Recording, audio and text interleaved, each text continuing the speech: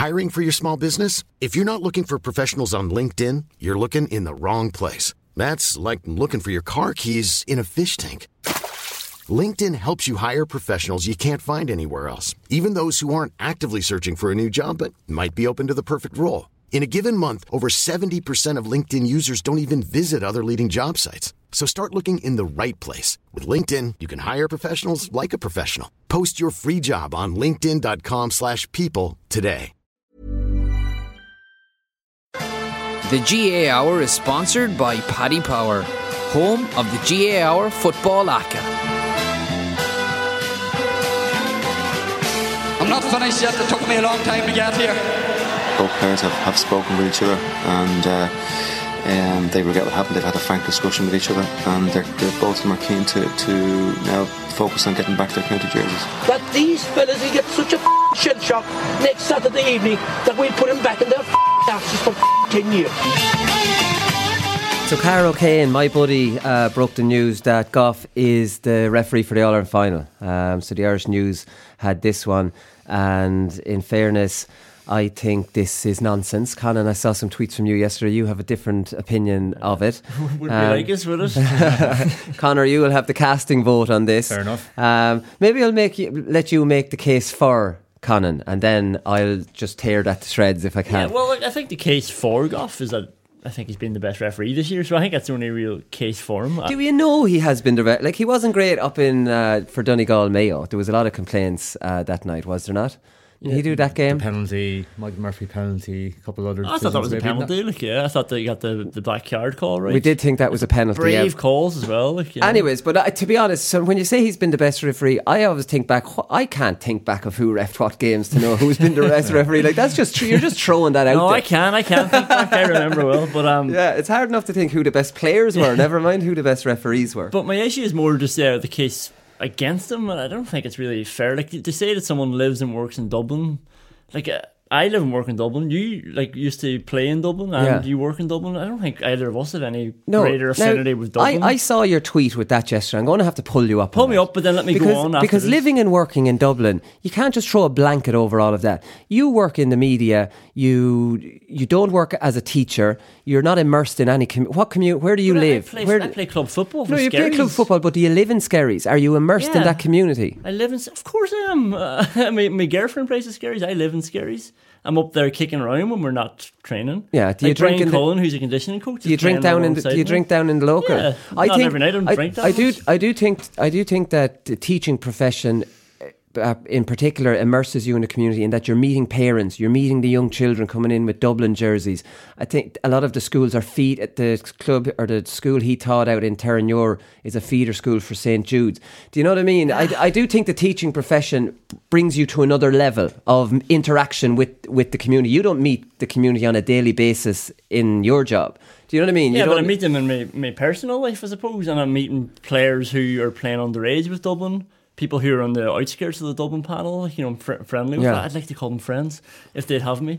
And like people who are involved in the coaching staff as well. Do you think if you were refereeing, now I'm not talking about you're thinking about whether you want Dublin to win or not, that's irrelevant. Do you think if you were reffing a huge, massive game in Croke Park with Dublin going for 5 in a row, as you being playing with Skerries and living in the Skerries community, that in some way you might double guess yourself at a decision based on having to meet people in Skerries? Yeah, and this is the other thing. Like I think, but that's the argument. No, you're immediately compromised. No, I think Dublin's actually different to that as well. Like Dublin is massive. Like most people in Skerries don't play GA. Like there's 12,500 people in Skerries, and Skerries is more of an outlier. Like David Gough lives in the city centre, where I'd say he'd go through weeks and months without even meeting somebody in the GA community. Like, that's how big Dublin is, and it's so international. It's not like living in Tullamore. And I could probably see that argument a bit more, where you are worried about going down to the shop because everybody there has vested interest in it. But he works in Cumann and Munskull, so he's meeting people in Dublin all the time. Do you know what I mean? He works I think he's a teacher out in Drumcondra now, St. Pat's, is it? Or he's connected with DCU or something. DCU, my point, but he's chairman of the Cumann and Munskull. Like, I mean, this is not why the reason we're having this conversation, or even a debate. Why pick a referee that this debate is concerned around? Why not just pick a referee which is none of this baggage? And let's be honest, David Gough's under unbelievable pressure for this game, and he could go against Dublin to try and prove that he's not pro-Dublin. Like, do you not think that there's a much less messy way of doing this? David Gough never get an All-Ireland final then because Dublin are going to be in. Well, I think, but that's hard luck, I reckon. I reckon that's just unlucky for you. Unlucky. I think there's going to be a lot more refs that are living and working in Dublin as the years go on, and Dublin are going to be in a lot of All-Ireland finals. And I think it's very harsh to rule out all those refs based on the fact that they're living and working in Dublin. Yeah, I see. But I think the profession is important. Like, I do think what the profession is definitely. I think living and working in Dublin. I lived and worked in Dublin, lived in the financial services, or worked in financial services. There was people from every county in there. And then I went back home and I lived with people from Laois and Galway and Mayo and different places.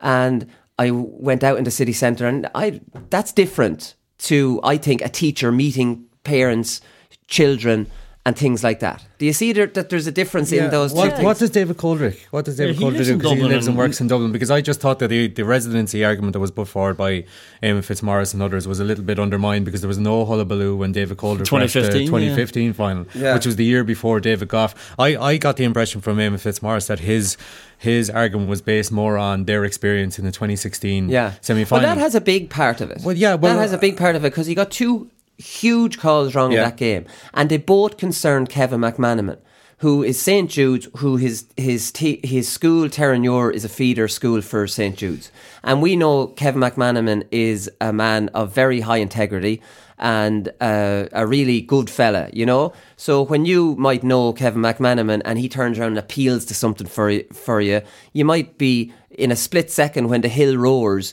you might actually think, Jesus, Kevin McManaman appealed for a 45 that wasn't a 45. The umpire waved wide. David Gough overruled his umpire to believe Kevin McManaman. That's a huge call, lads. He didn't overrule his umpire and get it right. He overruled his umpire and got it wrong because Kevin McManaman told him. And then the second one, the hit on Crowley, involved Kevin McManaman as well, and he admitted he got that one wrong at a huge part of the game.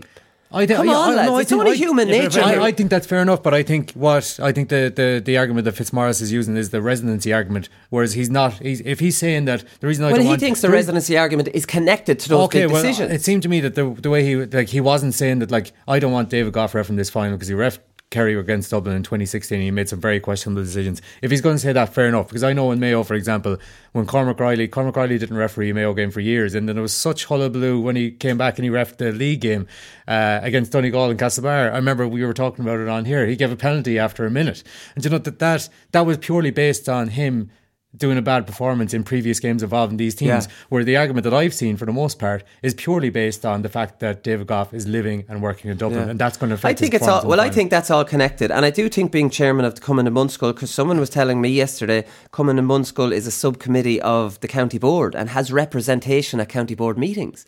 He's too connected, lads. And I'm not calling his integrity into question here at all, and I do think he's a good referee, but this is just too messy for him. It's too messy. There's too much of a hullabaloo about it. Just pick someone who has none of this. Yeah, but I don't think the hullabaloo's fair. And it's his livelihood. I don't think he could do anything about that. I blame Fitzmaurice and everybody else who sort of kicked it up. And nobody's talking about James Owens living in Kilkenny, doing the Kilkenny Tipperary game this weekend. You know, we're getting a second final in a row. Well, there was a lot of talk about the Kilkenny referee that did the Wexford Tipperary game, in that one of Wexford or Tipperary had to play Kilkenny in the final, and he was under a lot of pressure, not because he was going to favour one team, but because there was a massive spotlight on him, and I can see that too. But that's what's so strange about this. Like, would Dublin fans not be a bit more paranoid that a Meath referee is in charge of, like, you know, their 5 in a row game? Like, their biggest rivals? Not based on his performance in 2016. Absolutely not.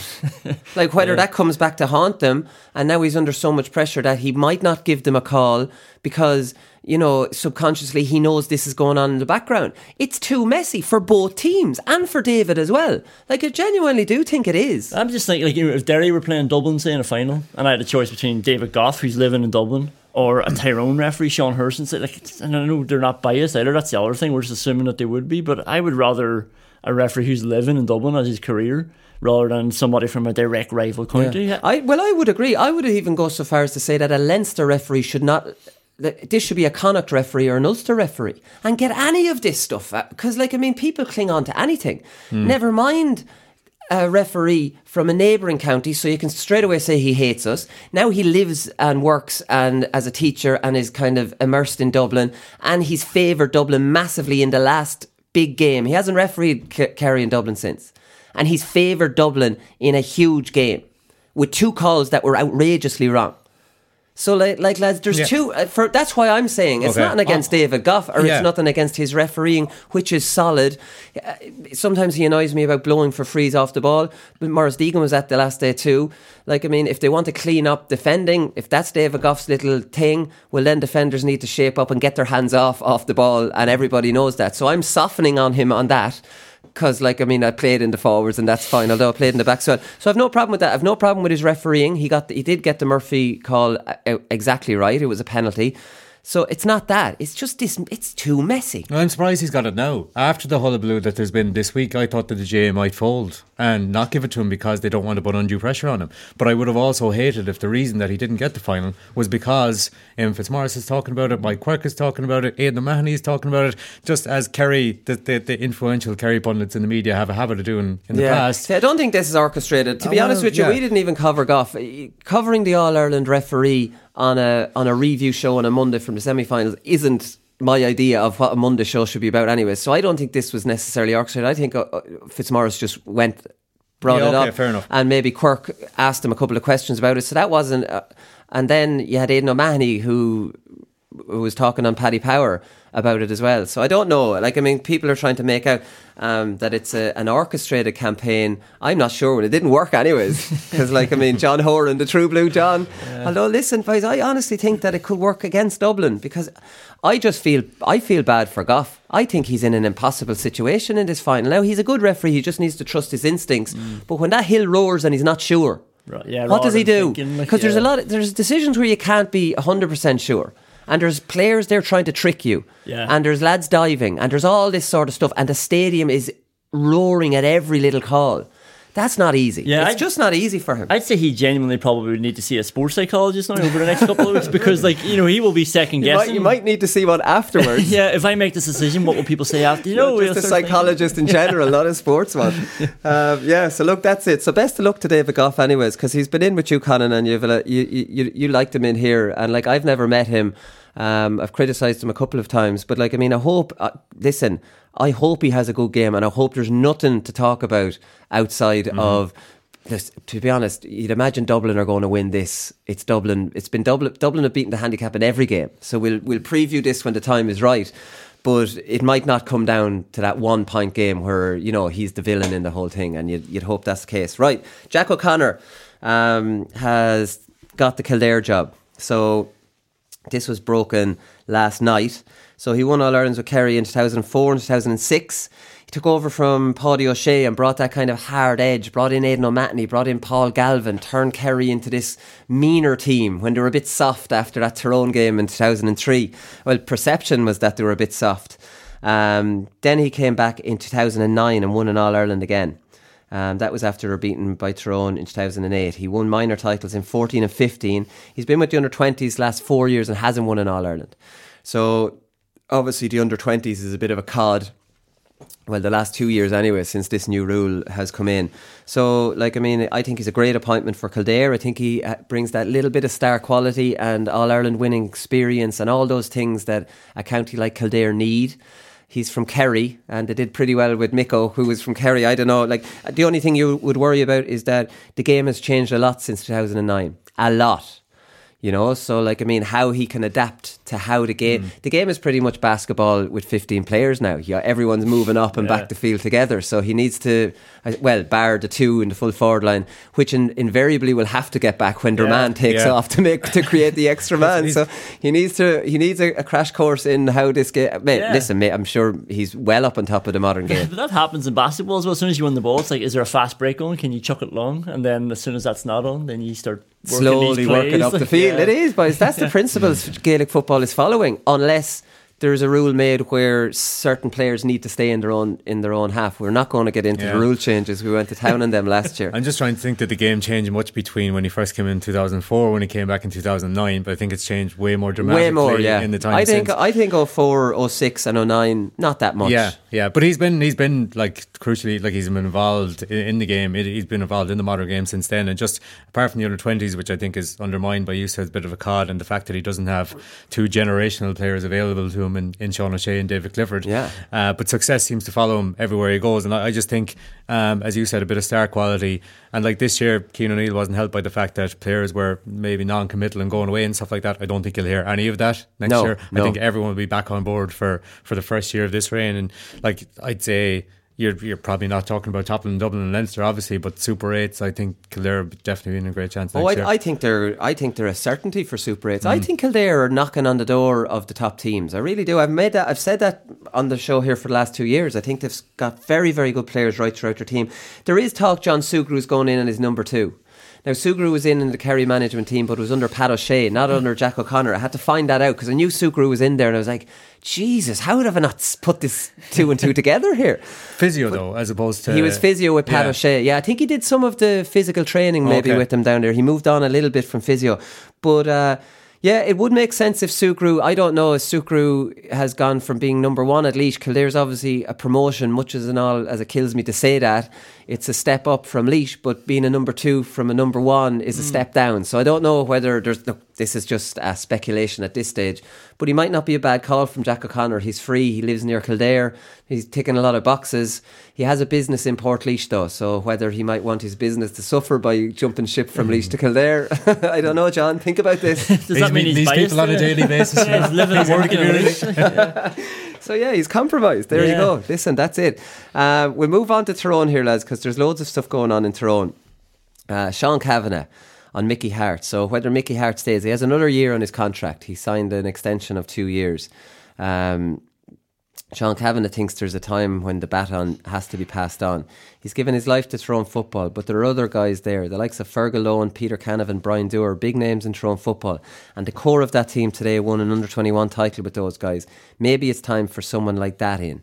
No one can fault Mickey Hart, but time moves on. So I don't know what you think of this, lads, whether Mickey Hart has taken... I think he'll get his last year. I'm more on the line that maybe he should step aside then. I do take the point with Canavan and Logan and Dewar, and these lads did bring a lot of these McShanes, Frank Burns, Conor Milers. Who else was on that under 20 team? The cornerback Rory Brennan, all those anyways. Talk one of these so I can think of a few more. But anyways, I don't know. He'll see out his extra year, and you'd imagine he might step down then. Yeah, so O'Mulligan was right in saying he deserves to see out his extra year. Like if anybody's earned to see it out to his way, probably... There's a bit of an Arsene Wenger about him now though, is there? I actually find it very hard to criticise him. I know we've talked about their tactics before, and maybe there's games that they left behind that they could have won, but the last 5 years, Kerry, Mayo, Dublin have put them out. Kerry again this year. Semi-final, quarter-final against Mayo, semi-final, final and semi-final. But when are they going to make that step up? But are they good enough to make that step? I think they will be at some stage. I just don't know if that's failing though. Peter Canavan could come in and get the semi-final, lose to Kerry, and is that a bad year? I don't think Tyrone are at that level yet where it's a disgrace if they don't beat Kerry. I think it's perfectly legitimate to ask the question. Do you know, I don't think Sean Kavanagh said, I don't know, did he say he should step down immediately? I think he was asked a question maybe about whether, he's brought them as far as he could, and I think Sean Kavanagh was answering to that question as opposed to whether he should step down. I mean, you've mentioned their big record. I mean, their record in the big games. I don't think they've beaten Dublin, Mayo or Kerry since 2008. Yeah.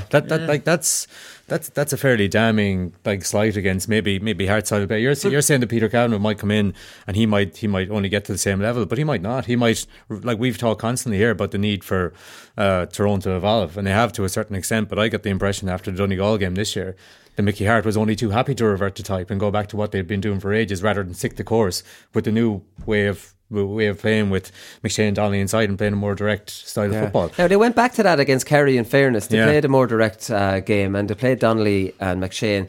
So I didn't see Tyrone being unbelievably defensive against Kerry, that kind of way, and they still lost. So they seem to be trying to be exhausting different avenues. Maybe they just aren't good enough and we slightly overrate Tyrone every year. Yeah, I don't even know if they aren't good enough. That's probably where Connor's point is fair. Because I look at it and think, well, Matty Donnelly's 28 and McShane's 24, I think. So you're thinking, right, next couple of years, that really needs to be the focal Donnelly's point. only 28. I thought he was a bit older. So that's where you can really win in All Ireland, I think, with those two. If you get them ticking and get everything around them obviously working well. So maybe there's an argument there that somebody needs to come in and take those reins. But as I said, I just don't think getting to semi-final, losing to Kerry, or getting to final last year, losing to Dublin, can be seen as a failure. Yeah, I don't think I agree. Tyrone are at that level. No, I agree. Like, I mean, I suppose they've gone semi-final, final, semi-final. Yeah. You know, now in those years they've been knocked out unimpressively in Ulster. Yeah. Do you know that? You know what I mean? So, well, 2017 you won the Ulster, I think. They won the Ulster in 17, but they were hammered by Donegal twice in Ulster. So, like, I mean, you look at it this year. If you were to look at this year, they got hammered by Donegal and they collapsed against Kerry. Now, that's not... nobody's going to convince me that this year has been a good year for Tyrone, because it hasn't. Do you know? Like, I mean, when you're a top 4 team, you should be in the semi-final, because there's a big drop. Yeah. You know what I mean? From the top 4. So whether it's a success for Tyrone to get to a semi, I'm not so sure. So yeah, Muggsy was back at Sean Kavanagh. I've never criticised Sean Kavanagh for having a strong opinion on something. He's entitled to, and if he thinks that, he thinks that. And Muggsy said Sean always has lots of notes in front of him during these broadcasts, but he must have lost the page where Hart on what Hart has brought to Tyrone. And of course he has a point, but I think that goes without saying. You know, Kavanagh is still amazing servant. Like, I mean, I don't think that's necessarily fair from Muggsy. Not much wrong with what Sean Kavanagh said. Sean Kavanagh's rattling cages. I've no problem with that. He's given a strong opinion, which isn't always the unpopular, or isn't always the popular opinion. Absolutely. And I don't think he should be criticised for that. But I did laugh at Muggsy talking about the notes. Have you noticed that this year? Have you noticed that they're all ruffling through notes now? Right? So this is a Declan McBennett thing, as far as I've heard, that now they have to be stronger under analysis. So the maybe one before I turned it off was when Brolly was talking about Gough, and here he is going through notes. Like, there can't be anything written on these notes. Like, I mean, there's just not. Yeah. What would be? I'd love to get my hands on his notes, right? So whether he's got stats on them or what, because Brolly just talks off the top of his head and guff and nonsense and talks about himself. Yeah. I was surprised that when Brolly threw out another like 30% kick out stat or something. I was like, oh, Jesus, Brolly. But have you noticed he always gets one and loves to hold on to it and throw it out at the right time. Yeah, just get one stat and repeat. Yeah, but they're all here. Look, just to make it sound Sunday game, I'm just going to rattle these couple of pages. Normally, he just makes up an anecdote about somebody in a bar. I was talking to Francis in the pub. Like, he doesn't need the stat. Yeah. Okay, so, and just on that, Colin Kavanagh looks like he might be retiring. So he says, I'll be 33 this time next year, and it's a young man's game. I'm getting older. My second baby is due this week as well. I'll probably be one of those things I'll sit down and have a think about. I'll not make any rash decisions. Maybe have a chat with Mickey at some stage. I don't know. I've been toying with the idea for the last 1 or 2 years. So if he's been toying with it, they didn't make any progress this year. He had the daughter out in the field with him, which is a telltale last picture. It's the last stand with the daughter, although Andy Moran has done it. This actually shouldn't be a telltale sign with Andy Moran. Like, I mean, he's just completely thrown that out the window. But I have a feeling Kavanagh will go. Yeah, such a nice photo as well. It does show that there's more to life as much as it was captioned as well. We've had a good run, Daddy, or something like that. Oh, he did that. Yeah. So he's gone. When you're toying with it for a couple of years, and I was just thinking as well that Sean might be in his ear. Like, reading Sean's book, I think he constantly talks a lot about being a bit selfish and demanding, not spending enough time with his kids in his last couple of years at Tyrone. And then when he was finished, that it was such he didn't know himself that he had so much time to spend with them. So especially with a second kid coming, I'd say, and especially having talked about it like that with that photo on the pitch, I doubt he's coming back. Yeah, it's a funny one with Colin, because he's actually, if anything, he's getting better with age. He's coming off 2 All-Stars. He won't get one this year. So like, he's kind of tying with, geez, I wish I was playing like this when I was 25 and I didn't, I mean, he's just getting better as the years go on, which is a strange one. And that's what's obviously going to make the decision harder. I'm playing, there's nothing wrong with how I'm playing. It's just maybe family commitments or whatever. He's not slowing up either. Like, it's not like it's obvious that he's 33, you know, and like the questions this year were, can he continue playing in that position? So he tried to expand it a bit more again, and he went back in the midfield. He attacked kickouts. He tried to bring that sort of stride that he has back into it, and he had it. So, yeah, it'll be a big miss for Tyrone. Yeah. Niall Morgan as well. Geez, you'd think this is a Tyrone show. He's been talking about... So he got a bit of hassle, let's call it, of Tommy Walsh and David Clifford as he was coming up to take 45 late on. They were giving him a few digs and pushes into the chest, and the same crap that they're all doing. Pushing into the chest is doing my head in when watching these matches. I can only think of the poor man being pushed in the chest, and your legs are sore and tired, and you're trying to get up with the play, and some dickhead is pushing you in the chest to push you back and not let you catch up with the play. I don't know how I could handle this. What can you do in that situation? And you get no protection from a linesman or referee. It's just you have to deal with this. So you see players, we've talked about it before, the likes of Ryan McHugh, and he just takes 3 or 4 pushes in the chest, puts his head down and just starts running again. It's like they just understand that this is part of the game because they're all at it. Oh God, thank God I'm not part of the game with that that kind of stuff going on. So Morgan has come up with an idea. Is they love changing all these rules about how about one that helps free takers. A lot of the time I come up and take frees because the players are tired. Oh yeah, I thought this was interesting. He comes up and takes the frees because players are tired. It's not that we don't have a forward that can take the kick. Sometimes they've done about a 200 metres worth of sprints and they're not ready to take a free kick. So he's like saying some of the time he comes up to take kicks, it's only because other lads are wrecked. But he's trying to say if you give them 20 seconds or whatever to recover, it might benefit the game. He wants the clock stopped like rugby for a free kick. Now, I wouldn't be in favour of this. It would be GEA has to move on a little bit faster than that. Will the whole stadium have to shh like rugby for a conversion? Every pub around the country. Every pub, yeah. You're not even allowed to even talk in pubs. I've been shushed in pubs. It's a sick kind of carry on. But anyways, it's he thinks stopping the clock, he thinks that would help a player recover in time to actually kick it and be able to compose himself. And he also thinks that kind of time wasting of maybe him coming up to take the free kick and being pushed, it would help that as well. Our players wouldn't do that if the clock was stopped. Yeah. I'm not sure it's a runner. I think it's too difficult to implement. It would have to only apply to scoreable frees that aren't taken by the guy who's fouled. Because otherwise, like if you're stopping the clock for a guy that's fouled, you know when you pick the ball up, people start shouting, you get into a panic, and you just end up, hoofing it down the pitch. But maybe you'll have to say to the referee, "What are you doing with it?" And you have to. Your captain tells you you're going to go for it, and then someone comes in with a bucket of sand. And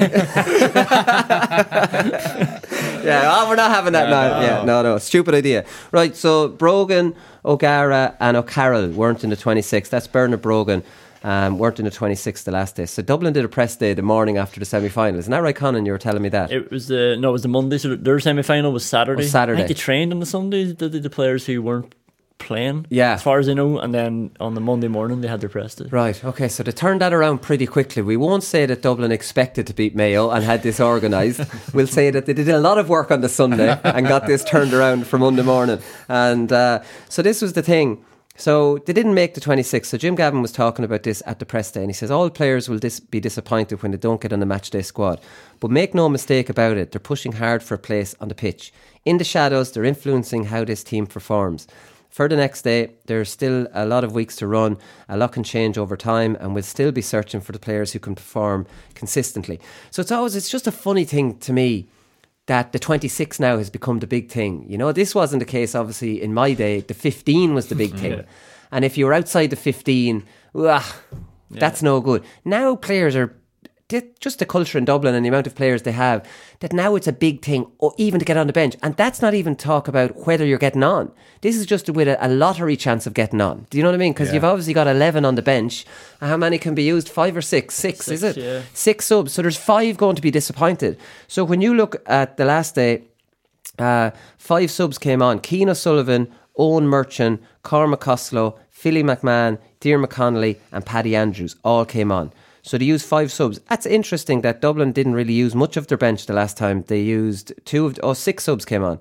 They used Connolly and Paddy Andrews. That was in the 70th minute. So the game was over at that stage. So they only really used four subs. Cian O'Sullivan, Owen Merchant.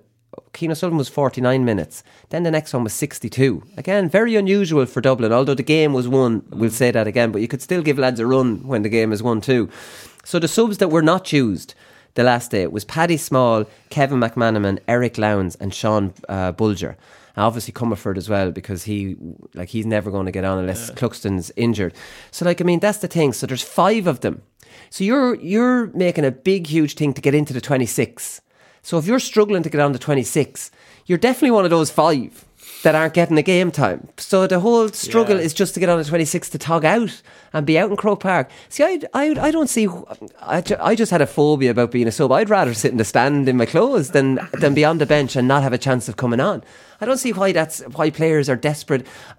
Obviously, they're desperate to get into 26 because they're trying to convince themselves they won't be one of those 25, I presume, and they'll be one of the ones that come on. Are you following me? Yeah, like is the range that much so in Dublin? So are they thinking if I'm on the bench, I've got a chance of playing, and Gavin might, like Paddy Small, probably in with a shout of playing, right? And like Rory Carroll wasn't in the squad, but he like surely if he was in, you'd think he would have a shout of coming in. Bernard Brogan. Yeah, you think if you're in the 26, it could be a pick of anybody. I think so. But my argument is my argument is if you didn't make the 26 for the last game and you make it this game. It's not looking good. It's not looking good for you getting on the team, though, right? Yeah, I don't know. What do you think, Connor?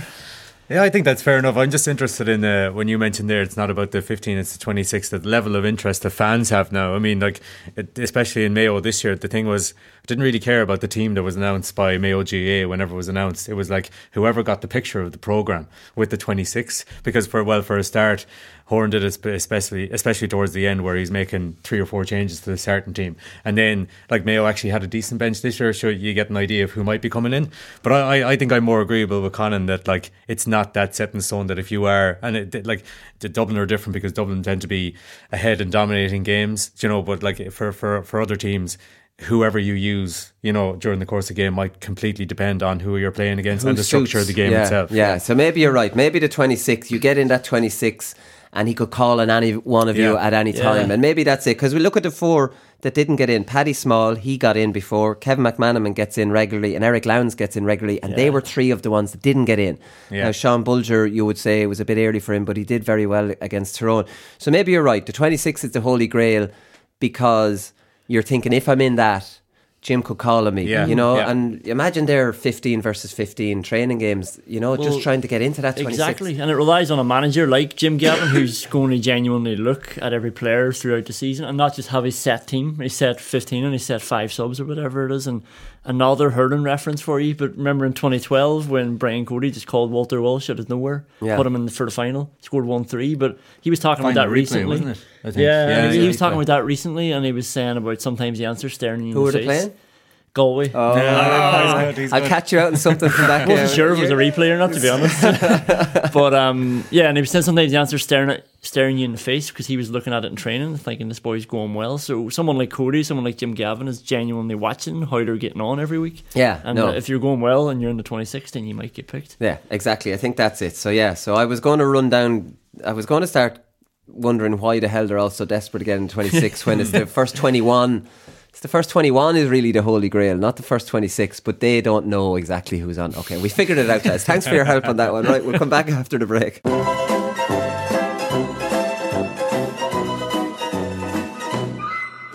Is the little dink fist pass from a crowded area into that D we're talking about where Bernard, I've talked to Bernard about, Bernard's very patient, but this little dink ball, you know, the one in a crowded area where it's a fist pass, the weight is taken out, hits the ground and it bounces into a fella's chest, and there's consternation then in around the D and in around that area. Watch for this in the semis and the final. Do you know the one I'm talking about? That little fisted ball that's just bounced in a crowded area, but it gets to the body. You have said it 3 times. It's in around it, but you're looking at me. You're looking out at me of a crowded area, is it? You're looking at me with such a confused head in you. It was like I was talking about you trying to get a point in coppers or something there in a crowded area.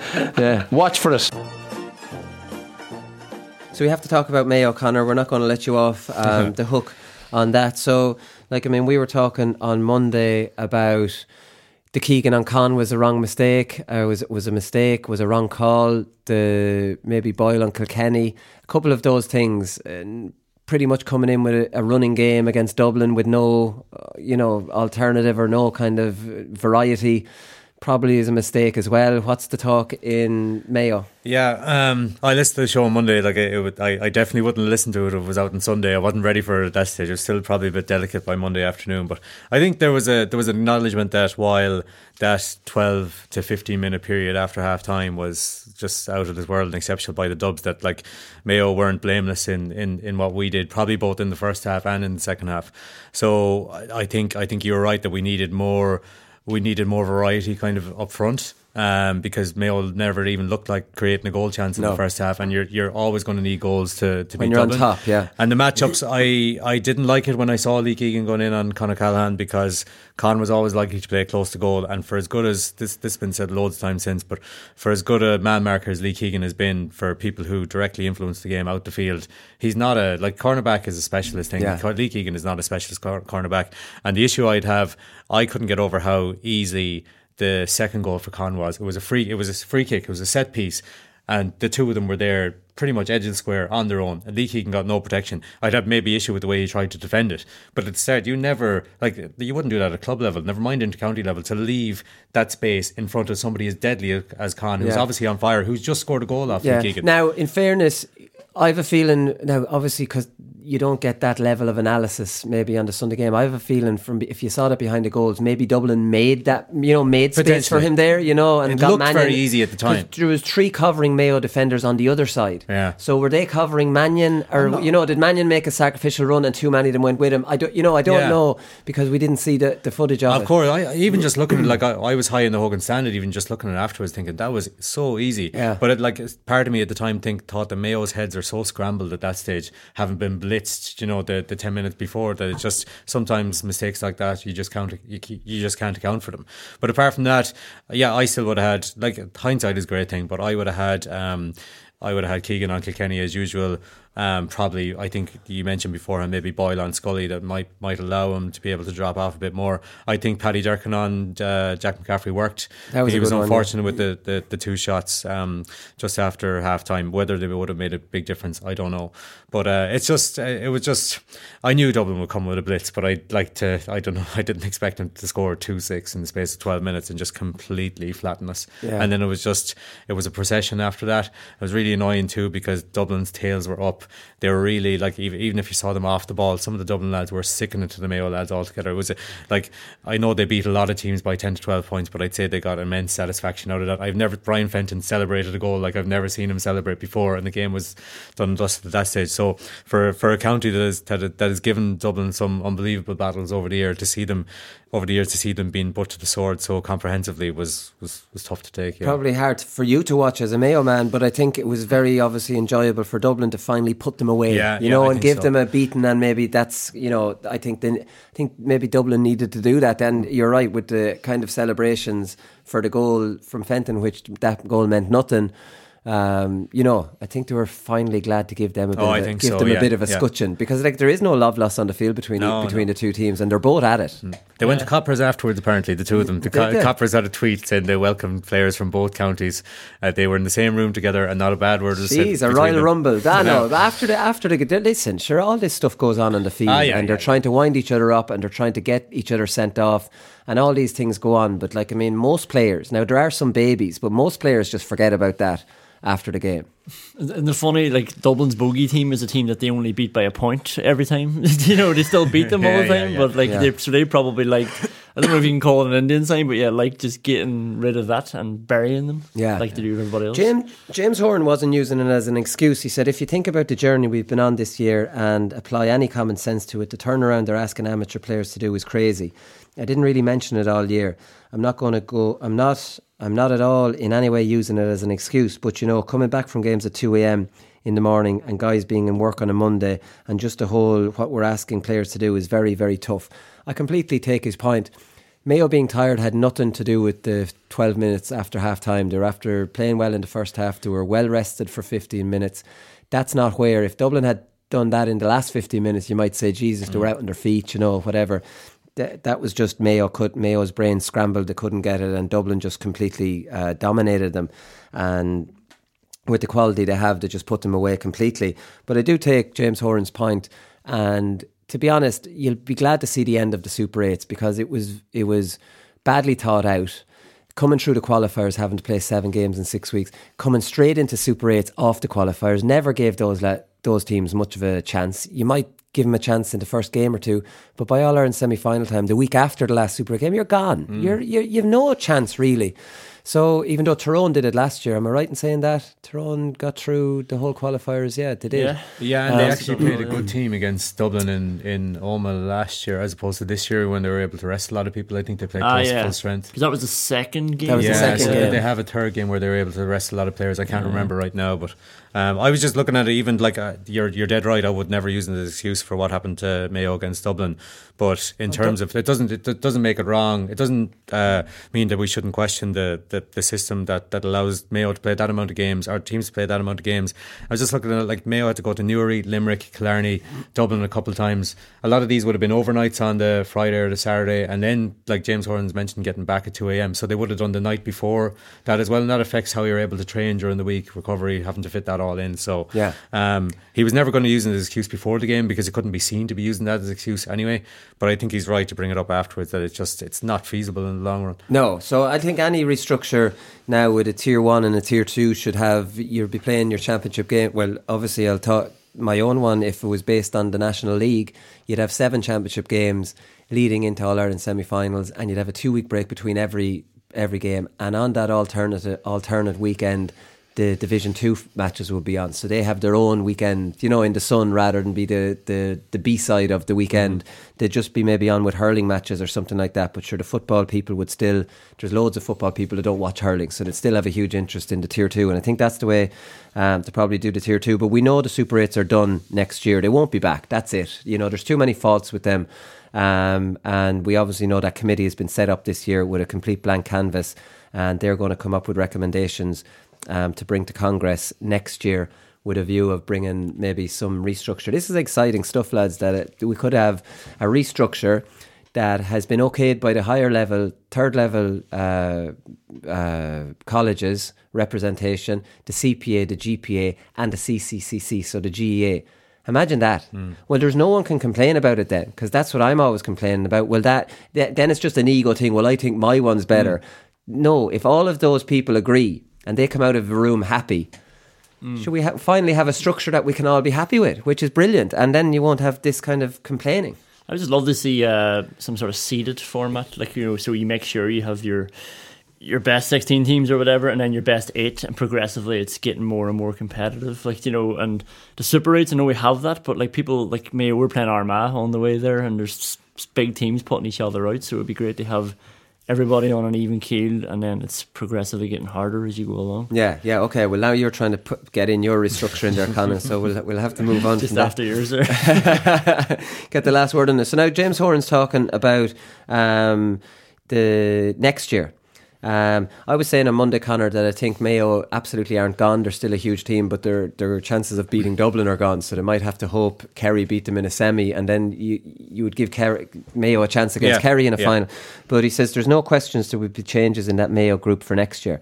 I think that's clear, but that will take its own course. We have a huge amount of players, young players that were involved this year, and new players that are involved this year, and new players. I'm not sure what he means there. If we use that result right, there is a real learning to see where the top standard is. We have to use it that way, otherwise it's a hopeless cause.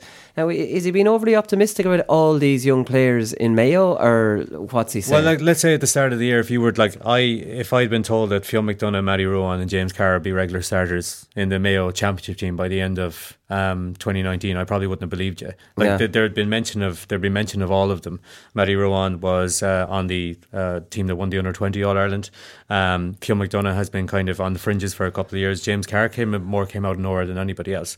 But I wouldn't have thought that they would be on the Mayo starting team by the end of 2019. They're on it, but have they made it stronger? Probably not. If I'm being completely honest, you can bring in a couple more young players next year, but are they bringing Mayo back down into the group of the Galways and the Donegals, rather than the top 4? Well, that's the thing. When we talk about retirements, I think Andy and David Clark will obviously they're 35, 36. They'll obviously be questioned. I think Keith Higgins will be. Will maybe question it because he's been on the go for so long. He was a young footballer back in the year in 2006. So he's been on the road a long time. So my fear is that the players that are stepping down, or the players that are have maybe reached their peak are generational players. You're talking footballers of the year, multiple All-Stars, 4 and 5 time winners. So like that's the standard that you have to reach to get up to it. Only time will tell if the next crop have that ability. Well, I'll tell you now, they don't. Well, okay. Well, like maybe the crop that have come on next year, maybe Phil McDonough and Matty Rowan aren't going to be 3 and 4 time All-Stars, but like say you mightn't have said when James Horan started in 2011 that Lee Keegan was going to be a 4-time All-Star and Player of the Year. Like James Horan has a brilliant track record of developing young players. Yeah. Whether they're there in Mayo at the moment, Willie, I'm not 100% sure. He did give some exposure to Oisin Mullen and Tommy Conroy, who came up from the under-20s. They were both on 26s in the Super 8s actually, not just in the league or anything like that. So that's the standard they have to reach. Whether they can do it, I'd have my worries, but like only time will tell. James Horan is the right man to bring them on. Anyway. I'm not sure. I think Phil McDonough is limited enough. I think James Carr has potential if you use him better than making him run out to the wings. I think I'm surprised that his still raw. I think he's a little bit raw, but he's so good at winning ball and turning, and he can score. Yeah. So why not play him in a bit closer to goal? True, I mean that when he runs out to the wing, and then there's a man up behind him, he becomes a one-trick pony. Oh, he's going to take him on. Yeah. You know what I mean? And that's like that might work once, but it's too easy to defend against. Like Kevin McManam's probably the only one who's done that so consistently. But Kevin McManam has never become a starter because he's too predictable. You know what I mean? If that's who you're trying to emulate, I'm not sure that's the right person to emulate. You need more variety to your game. And in fairness, McManaman, he's tried to do that. He's not the same one-trick pony, but he's still very predictable. I think McDonough and Carr's weaknesses though are coachable. Like I think McDonough has made a couple of stupid mistakes, maybe just off the back of it being his first proper year in the starting team. Getting blocked down too many times and maybe running into contact too many times, not moving the ball on when he should, taking shots that aren't. I think that's all coachable, and Carr obviously is as well. It's just positioning sense and getting more used to full forward if that's where they're going to play him. So that's good. Like you have some raw tools there that you can use, but. Yeah, like it probably still comes back to the idea: are they going to replace some of the best players that Ireland has had over the last? When you actually think about the Lee Keegan decision to play him corner forward, so now you're not only losing Andy Moran, who's not starting. These are players of the year. You're playing your other player of the year in a position that he's no good in. And okay, he's all right in, but he's not at the top level cornerback. When Mayo were beating Dublin, or almost beating Dublin in 16-17, Keegan was scoring goals from wing back. He was scoring really important goals. Imagine Jim Gavin looking onto that field and seeing Lee Keegan going down corner back. I'd say he couldn't believe it.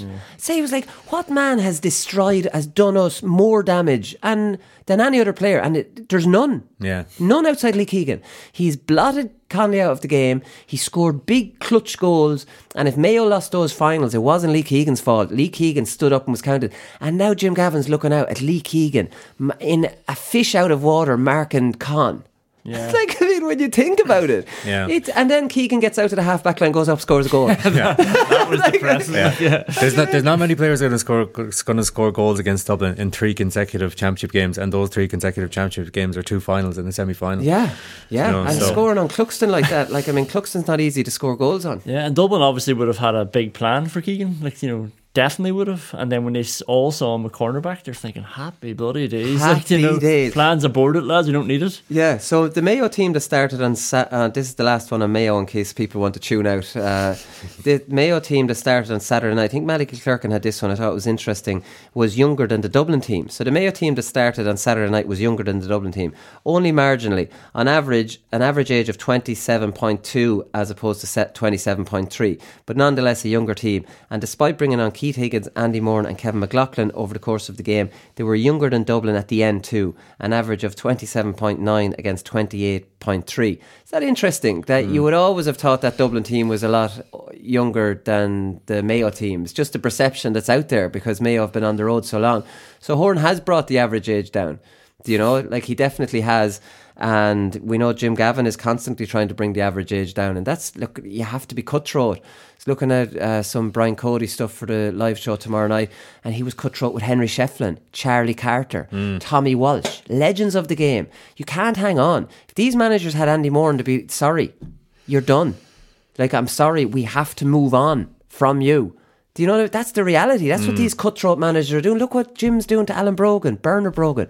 Sorry. We have to move on from you. I mean, that's the reality. Kenny and Dublin are lucky in that they have the conveyor belts that are better than other counties, you know, and like Andy, for example, has obviously shown his worth at various different times this year. I think when can Carr stand up? I know if Moran is your go-to man still. Yeah. He can't blossom. He's still the talisman with the crowd. When is Carr going to be that person? Now I know it's only his first year, but you get me. The psychology of why they do this is the knock-on effect that someone else has to now be the man and not dependent anymore on again. But is he just still not like better regardless of age? It's like you still pick your best players, right, for the squad. And the reason Bernard Brogan lost his place was because Conor Callaghan, whatever age he was better than him, you know, so he gets to come in. And if Carr was better than Andy Moran, I'd argue that Kieran Kilkenny took Alan Brogan's place, and I don't think Kieran Kilkenny was better than Alan Brogan at the time he took it over. You could obviously now you might look back, but I think Jim Gavin went, "What's my 5-year plan?" Alan Brogan's not centre forward on it. Kieran Kenny is. Alan, you're my sub. This, you know what I mean? I do think that player managers are thinking down that road as well. But I can accept that, Willie. Okay, great. No argument over that. Paul Flynn, lads, has been talking. This is something I've banged the drum on since I joined media. There's been a few different pet hates of mine. Championship restructures has been a huge one. We could be at the end of that road next year. Dublin playing in Croke Park was another big one. They ended up coming out of Leinster. Everything I complained about is about 5 years later when someone higher profile than me complains about it. So now Paul Flynn, I've talked about this for a long time, is like the GPAs, it's like players looking for a percentage of gate receipts. So we know the GAA are making huge amount of money. Like, I mean, for the All-Ireland hurling final, the price of an All-Ireland hurling ticket has gone up to €90. So Paul Cody, the Carlow hurler, was working out that 70,000 by 90 and maybe the 12,000 on the hill by 45 works out at 7 million for one game. Now, we know that that's complete, not a fair representation of all the other games. You know, like Kerry, Tyrone isn't getting anywhere near that. Yeah, it's like corporate boxes as well. There's probably even more than that. Probably more than that, yeah, when it comes to the corporate boxes. Yeah, you're dead right. So, like, I mean, I think that players, not just for big games in Croke Park, for every game, because when you look at it, what 70 million is there without the players? So if they down tools, if management team down tools, the players could still play. If stewards aren't there, we'll get other stewards. If the very elite top level players don't want to play, who do you get? Club players? Are 82,000 people going to go watch club players? Because the Club All-Ireland finals don't get anywhere near that. These are the very elite players. And the sooner they get something back for filling out stadiums. Now, we're not looking at full-time professionalism. We're not looking at the game going to a situation where there's transfers. You know, all these doomsday scenarios. This is just a very simple thing, that the players get 15 or 20% of any show they put on. They're basically putting on a show. Like a band doesn't do a show in Slane and go, look, everybody else can get paid. We'll just do that for free. We'll bring 100,000 there, but look, we're grand. Yeah. We're not. That's not how it works. These are star attractions. Any game, league or championship, the players get a 20% cut. Paul Flynn is saying 15% of a cut of any takings on the gate. Only the gate. Are we opening ourselves up to accusations of elitism again, that, you know, well, Dublin are always going to generate, you know, 50, No, it's paid pro rata like the government grants. That's what I was going to say. So it's pooled in and it's paid out based on how far you get in the championship. I think that's probably the fair, because no one complains about how the grants are paid. So I remember when we got the government grants, I think I got 1,200 one year. They were in a while. I think I got maybe 800 another year. It depends how far you get in the championship. The All-Ireland winners maybe get 2.5 grand. And realistically, when you're looking at, I was looking at this before, 20% of the total gate receipts for a full year only works out at maybe 5 million, the same as the grants. So you're not going to get rich out of it. The All-Ireland champions will get 2.5 grand, you know, across the panel. And rightly so. Like, I mean, it's not even that much money. It's not even that much money, but it's a thank you, and it's players realising their worth at this stage. Look at the Sky deal. Look at the money that's flush in the GEA, and immediately to shoot this down, which this is nowhere near professionalism. But this is a thank you, I would say, for basically entertaining the country during the summer and giving so much joy to so many people and making so much bloody money for the GAA. Yeah. It's just more a thank you than anything to do with professionalism. Do you know what a knock-on effect of this could be? Is counties actually trying to promote the games even more? So, like, if you've got a big match coming up, rather than having an embargo and nobody's allowed to talk, you're actually drumming up the publicity because you're thinking if we can get more interest in this game, more people will come, and at the end of the year, we're all getting more money. Well, it's managers that put a stop to that, not players. If the players are like, can we try and get more than 33,000 at the semi-final? We're playing Kerry. Like, I can just do a video down here. Like, I don't think they'd get distracted with that. I see your point. I see. I couldn't see them getting distracted by that coming up to a big game. I really don't. What if we crunched the numbers for them and told them, like, you would get $3,000 extra at the end of the year? I think a player would go. I don't think if a player was to say, "I'll give you $3,000, but you might lose that game," versus nothing and win it. I don't think that. I think they'll just win.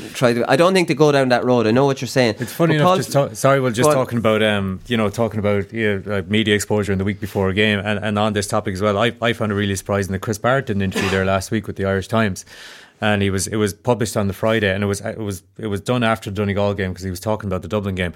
But he was calling for tax breaks for GAA players or some form of reward based on, I think it was the rugby players that used to get it, that like for the 10 years of their biggest earnings or something like that they'd be rewarded at the end of their career. So it's just like on the same topic, and it's literally, it's a reward for the amount of effort that they're putting in, and it's them generating the money, so why not them get some reward? But see, that's from the government. See, I have a thing about it. I think the GAA should give them a handshake and say, thank you. Look what you're doing for us. Look, you made us 70 million in one game and you've asked for nothing in return, outside of winning. But at the same time, why not just say, here you go, thank you. We're making all of this money and we're going to give you a tiny little bit, thank you. I've got it. What if a stipulation of the GAA giving them a cut of this money was you cannot have an embargo, so you have to play ball with the media? Oh yeah, well I think that should go without. I think but you see, the GPA don't want players doing media. Like they're actually training players not to say anything to media. Like I genuinely think the majority of players probably don't want to talk to the media. Some do. My argument is the ones that do shouldn't be prevented from it. But in general, I do think players don't want. The amount of texts I get back just keeping the head down, Wooly, which is grand. But a lot of players just want to keep the head down. Chris Barrett did media and look how it worked out for him. Mayo lost. Yes, yeah. Well, the big one was Joe Canning doing the huge interview with Vincent Hogan the morning of the Tipperary game that he got the winning point in. That should have put that to bed. But it's never used. The interview is never used as a reason you play well, but it's used if you don't play well. It's used as a reason the other way around.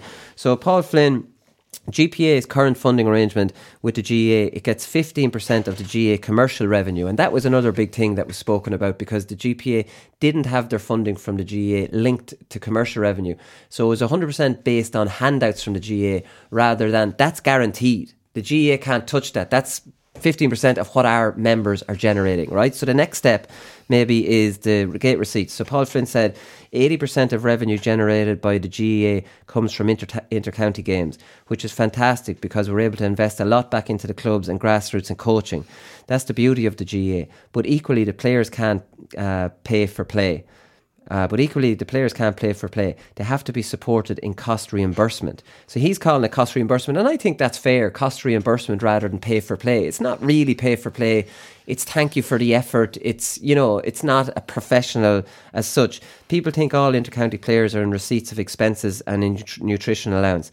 By the book they are, but they're not getting paid the right expenses at all times or in a timely fashion. The investment players are paying to fill stadiums to generate revenue for the GAA. You ask that they are supported. So this will be the next thing the GPA are going for. The argument against this will be, if you take 5 million out of that pot and give it to players, there's 5 million that can't be given down to clubs. Which is obviously going to pull on the heartstrings of a lot of people around the country. My argument is that, listen, you've got 80%, share that the way you want. You know what I mean? A little bit less to all those people and give it to players. I think let's not worry about, because if that's like saying you can't talk about that because there's homeless children living on the streets. Well, if you compare it to that, then nothing will ever get done. There won't be a road ever built in the whole country if you compare. Is that a stupid analogy there? I think I had a bad one on Monday, and this is bad. All right, I'm moving on. So are we all being voted that this is a good thing, or are ye, as two staunch club players? You worried me now, yeah. I got excited when you were saying the club players would take over from the county players when they would no longer play. They go on strike. I thought me and Connor are in here now. I saw your little eyes light up there, all right. But I think they're generating a lot of money. There should be just some sort of pooled, automated thing then when you're... Yeah, definitely in favour, yeah. Yeah, I think so too. Right, it's the last one here, lads, and I was wondering whether to even talk about this, but there's too many people talking about it this week, and this is the Tyrone and the bottle of water rumours with the whatever, the sick, whatever they had in it. So, I don't believe this. I believe that I think Stephen O'Neill has more integrity than to run in onto a pitch with 2 bottles of water and being a player of the year, hand a bottle of water today, or try to hand a bottle of water to David Clifford, a future player of the year. I just can't accept that would ever happen, and I don't believe it happened. The talk is that Foley got sick at half time. Why did he come out in the second half? The talk, Stephen O'Brien drank it and felt his stomach rumbling. He scored 1-2 in the second half. So he should be contacting Tyrone, asking him for some for the final. I just think it's nonsense and it's surprising. Look, maybe I'm naive because I was on when all this talk was going on about, there's a drugs problem, this Kimmage who thinks there's a drug problem in every sport because of what he's come from, the time the Kerry player took something inadvertently and it was a contaminated product. I don't think performance enhancing drugs are an issue. Maybe I'm being naive with that. Maybe I'm being too naive to say that Tyrone could potentially do this and target a couple of players. I don't want to believe it's true. I don't believe it's true. And that's all I have to say on that. What do you think? Jesus, I don't think it's true either. And as you say, the 2 samples aren't really consistent. Jason Foley played another 15 minutes and still did well on McShane. Yeah, came off tactically because they brought on Tommy Walsh. That's what it was. That was a tactical substitution because he was battling hard on McShane, and we spoke on Monday. You keep McShane to 3 from play, which Foley did while he was on it. You're not doing that bad. Yeah, and then as you say, Stephen O'Brien was man of the match. He was brilliant. So the funny thing I found about it was, and obviously it had to be enhanced for the purposes of storytelling when sent around WhatsApp, but how blatant Ronan McNamee was meant to be with David Clifford when he kept how often has any opposition player ever asked you repeatedly, do you want a drink of water? Do you know, and one thing Tyrone are, they're not stupid with stuff like that. So if you're going to do this, Stephen O'Neill's giving Ronan McNamee the water and he just casually gives the other one and doesn't even look at Clifford, and Clifford goes, thank you Stephen, you were a great player. Then he starts sniggering the back the whole game. So Ronan McNamee goes, go on, take a drink of that. Why did you have a drink of water? What's wrong with that water? In a different bottle. So then there was pictures of Stephen O'Neill going around with, in fairness, there were 2 different bottles. Yeah, with Stephen O'Brien as well. With Stephen. Anyways, but funnily enough, a fellow was saying yesterday on Twitter, I haven't read Brian Corcoran's book, but he said on Twitter that in Brian Corcoran's book, he said that Cork players never ever drank out of opposition teams' water bottles. Again, how naive I've been all my life. I'll guzzle water off anyone that gives it to me. I'll shout for water off opposition water, but come on, give us a drop of that. They'll always give it to you. But at the same time, is this naivety, lads? I don't believe it, the Tyrone thing, but it has scared me to think, Jesus, people might be getting bad ideas from this now. But that is just the worst form of cheating. That's disgusting cheating. That's taking out players. Whatever. I think taking performance enhancing drugs, you're not doing anything to the other team. You're making a choice to cheat yourself. This is cheating in the worst possible way, in that you're destroying somebody else's chance of. Stop! I don't even want to take. It's not true. Well, I can't say it's not true categorically, but I would vouch for Stephen O'Neill. That's basically the way I'd go about it. Yeah, agreed. One former player of the year to a potential former of the year. Do you like that? That really make you think there's no way. One lefty that developed the right with another lefty that developed the right, passing the torch. For Stephen O'Neill to do that, maybe he's jealous of Clifford. Maybe he's like, this. Who does this lad think he is? Right, we'll leave it here before we stop talking absolute nonsense altogether. Right, that's it. We'll be back next Thursday. We'll make up a show for you next Thursday, because the Thursday after it then is the preview to the All-Ireland final. So we'll talk to you then. Good luck. The GA Hour is sponsored by Paddy Power, home of the GA Hour Football Acca. I'm not finished yet. It took me a long time to get here. Both parents have spoken with each other, and they regret what happened. They've had a frank discussion with each other, and they're both of them are keen to now focus on getting back their county jerseys. That these fellas will get such a shell shock next Saturday evening that we'll put them back in their asses for 10 years.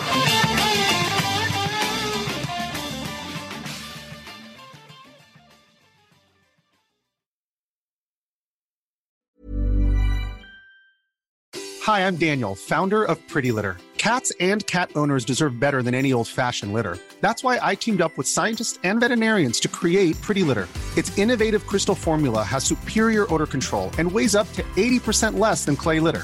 Pretty Litter even monitors health by changing colors to help detect early signs of potential illness. It's the world's smartest kitty litter. Go to prettylitter.com and use code ACAST for 20% off your first order and a free cat toy. Terms and conditions apply. See site for details.